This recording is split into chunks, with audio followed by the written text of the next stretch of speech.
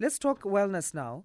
And we focus on sex education and sexual wellness for young people as we mark Child Protection Week. So, one of the key areas to highlight is the importance of teaching children about sex in order to prevent teenage pregnancies, or how to take care of their bodies and to know when the line is being crossed on issues of sexual abuse. For more, we're joined on the line now by Dr.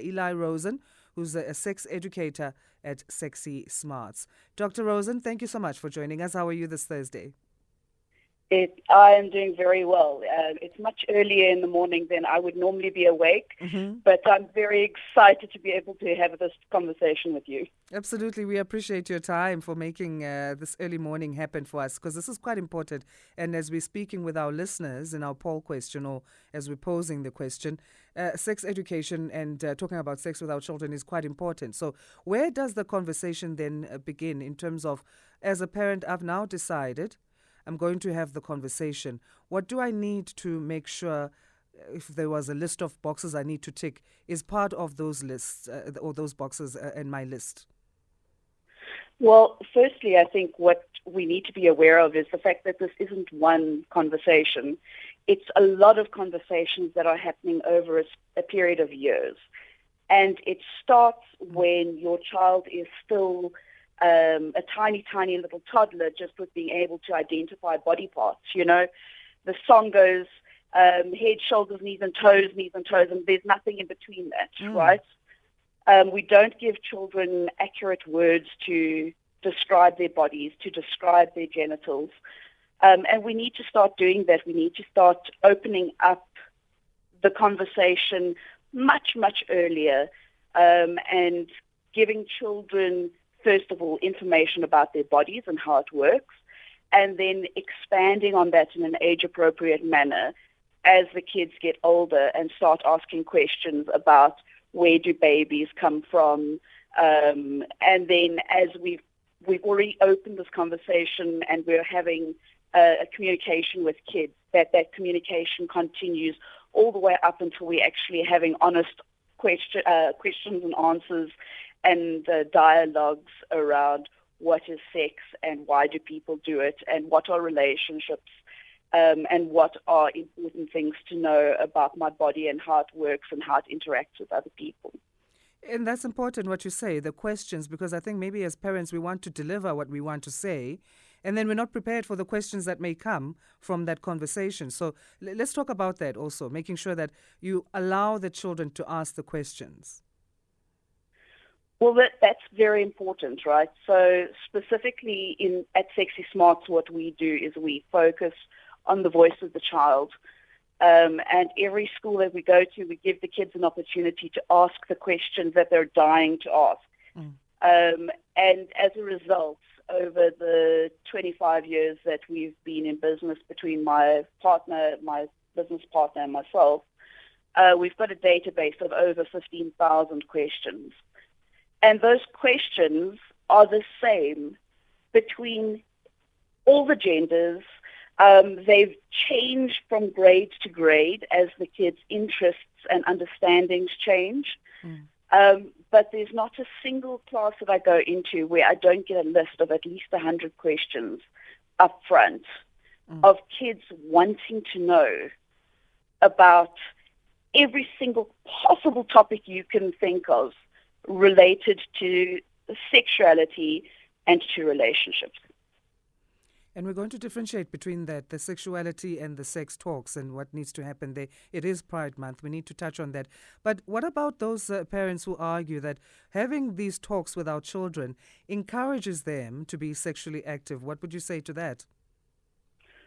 All the research that exists when it comes to looking at what methodologies work and what methodologies don't work identified that comprehensive sexuality education does prevent early sexual debut, and does result in kids having a better understanding of their bodies, a better understanding of relationships, and being less likely to get into situations that are detrimental to them. So whether it be being able to identify sexual abuse when it happens, whether it be being less likely to be pressured into sex that they're not ready for, and then also being able to make good healthcare choices when they finally do start having sex. I just want to differentiate, though, that comprehensive sexuality education is an entire system of conversations that happen over a long period. We're not talking about the once-off conversation. We're not talking about just showing a kid a video about this is how sex works and then never touching on that subject again, right? If we want kids to be protected, we need to empower them with the information that they need, which means that we need to be able to openly talk about sex and relationships and sexuality. When I say sexuality, I mean all the things that relate to us as sexual beings as from the time that we're born until the time that we die. I'm not specifically talking about LGBTI issues, although that is one part of this conversation. Yes, and you speak of a video, just playing a video and then leaving it to that. There are some parents who still struggle with this topic because there's a discomfort in the chat for them because their own parents didn't talk to them about sex. And one of our listeners said this morning that, we never had these conversations, or most of us didn't, especially, I guess, in our black communities. I can cite that because I'm black.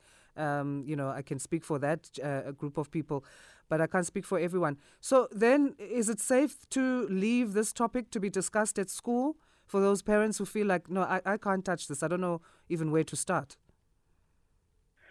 Well, I think that's a very important point, right? There is a certain amount of taboo around talking about topics around sex and sexuality.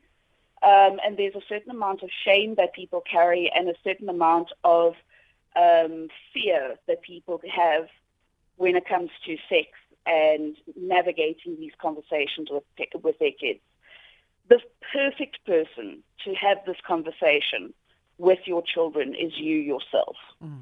In the ideal world, every parent would be able to sit down with their kids and have these talks and have these discussions.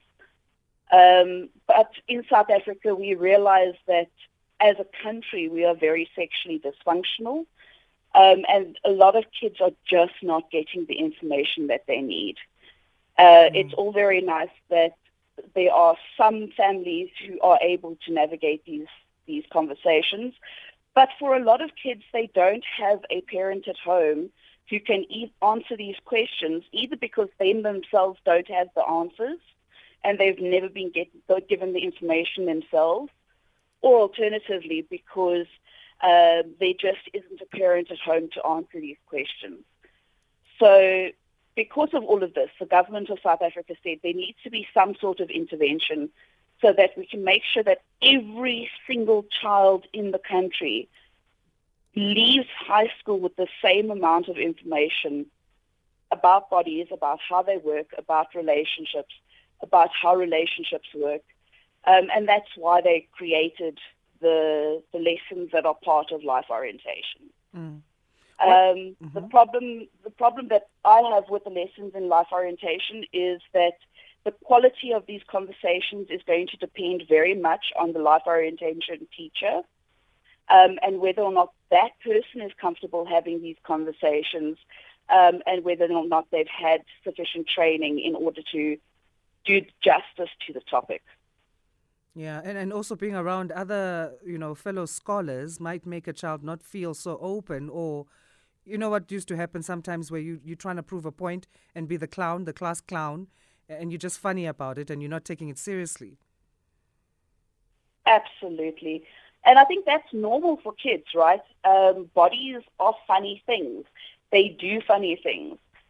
There's a certain amount of awkwardness and laughter that happens during this conversation.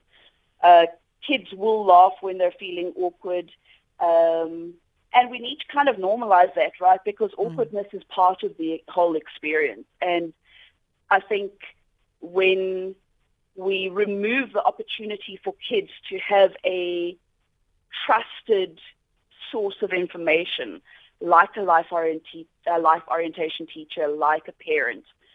What kids end up doing is they go to their peers or they go to the internet and start looking for this information in other places. And then there's no guarantee what information they're actually going to be getting. Yeah.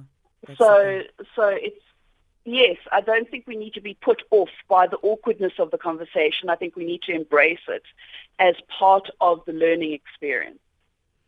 So what else should we avoid then? So let's normalize when things are a bit uncomfortable, there's laughter. What are the don'ts as parents when we are having these conversations? I don't think we need to look at don'ts because, every family is unique. Every family dynamic is unique. Mm-hmm. I think it's better that we focus on what sort of skills are going to actually help parents have these conversations. And I've got a very simple little method to actually deal with sex and body-related questions. So when your kids come to you with a question, right, and they've got some sort of information that they want from you, how do you deal with that?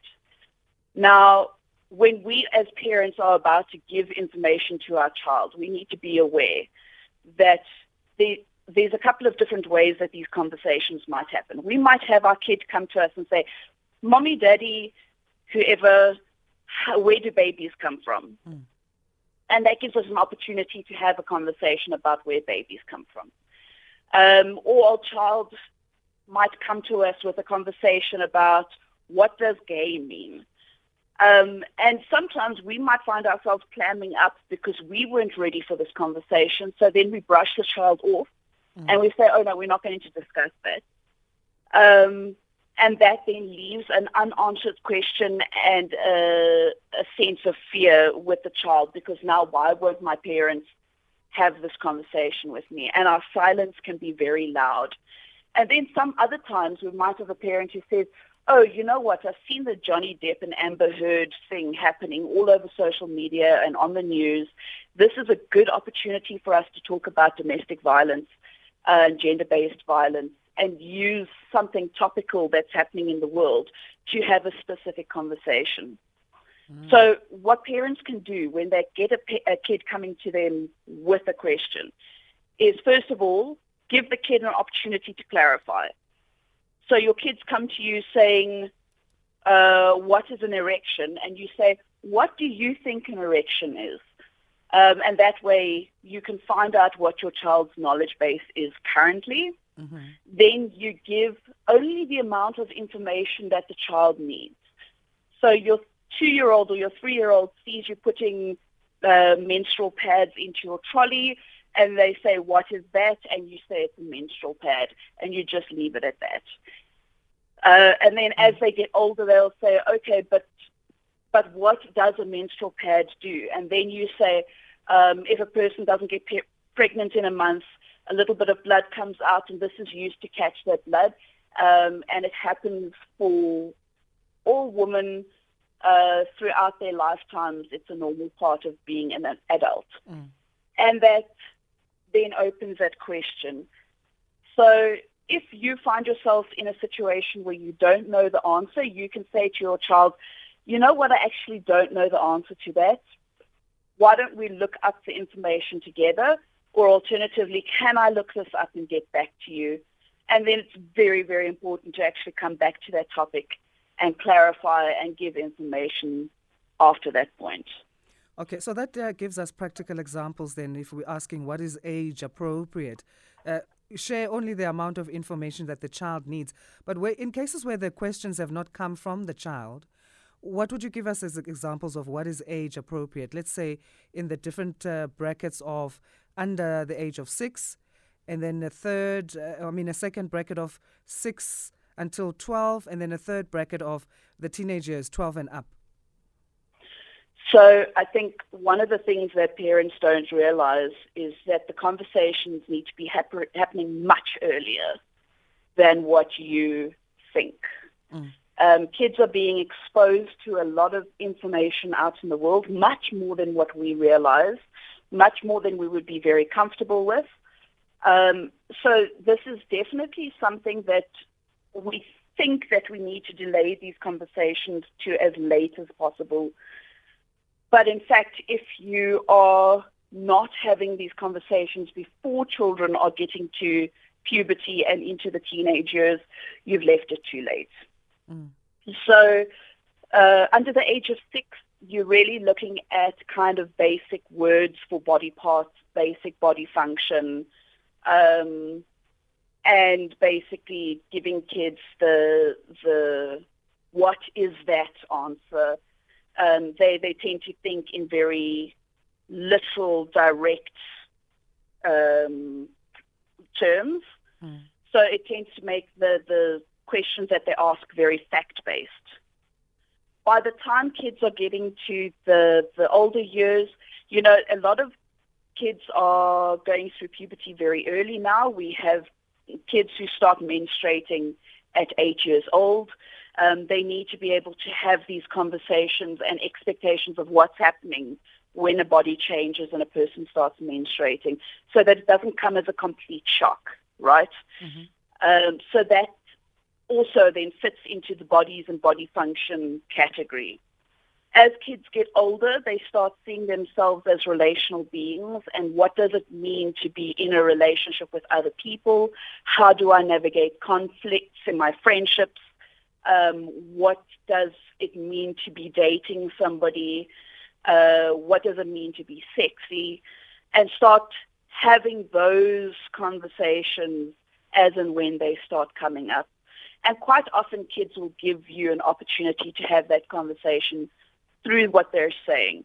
An example of this would be, I've got kids of my own, and they are now exposed to a lot of the world through the kids around them. And they'll come to me and say, this is somebody's lover. And then I say, what do you think that means? And then they'll say, it's somebody who loves the other person very much. And I'll say, well, not really. In the way that word gets used, it actually means that person is either wanting to date the person or in a relationship with them or wanting to have sex with them. And then the kid gets an understanding of, oh, wait, this means something different to what I expected, right? And those conversations really do need to be had at 10, 11, 12 years old. We can't wait until after puberty to have these conversations. Teenagers over the age of 19 bracket?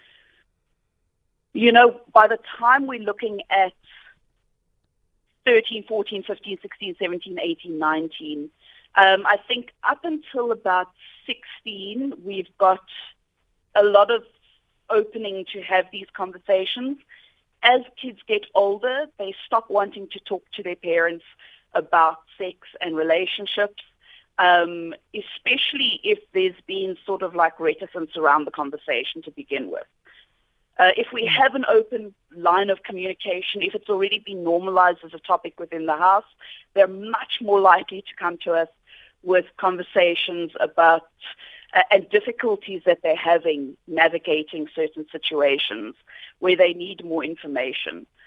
By the time a kid is over the age of 16, they tend to already have their own way of gathering information. So if we've not opened these lines of dialogue, then they're going to go onto the internet and start typing into the internet rather than speaking to a parent. Which is why having the conversations when the kids were younger is so important, because it means that they realize that the topic is not off the table. Yeah. And by the time somebody's a teenager, they really want to know about the relationship stuff, right? They know the body, they know what it does, they understand the mechanics of sex. They've probably seen porn already, because most children are exposed to porn around about the age of 12, 13, either directly or indirectly because somebody sent something on. So most children have a basic concept of the mechanics already. Then they start wanting to really understand the nuances of what does it mean to be dating somebody, and how do I tell if somebody's interested in me, and how do I make the first move, and what do I do with rejection when I'm interested in somebody. So it really looks into kind of like the social, psychosocial aspects of sexuality and relationships. Sexuality as it pertains to one's sexual orientation. When we get questions now our children are on their phones, so they're going to see the tweets and Instagram posts about Pride Month this June. What are the observations there for parents? So I think a lot of parents want to shy away from having a conversation about gender and sexuality because it's something that is such a fraught topic for so many, because of society, because of stigma. But what I want parents to understand is that I have literally been to hundreds of classes. I've spoken to thousands of children, and never in my years of doing sex education have I had a class where I haven't had at least one LGBTI child in that class. So when we have these conversations, first of all, we need to understand that queer people exist in the world. It's a fact, it's a reality, and not talking about it or being disapproving of it does not stop these people from existing in the world. In South Africa, we have a constitution that protects people based on gender and sexual orientation. So regardless of personal feelings around gender and sexuality, every single human being in South Africa has a right to safety and dignity. So we want to be ensuring that the children that we are bringing into the world are respectful of people who are different to them.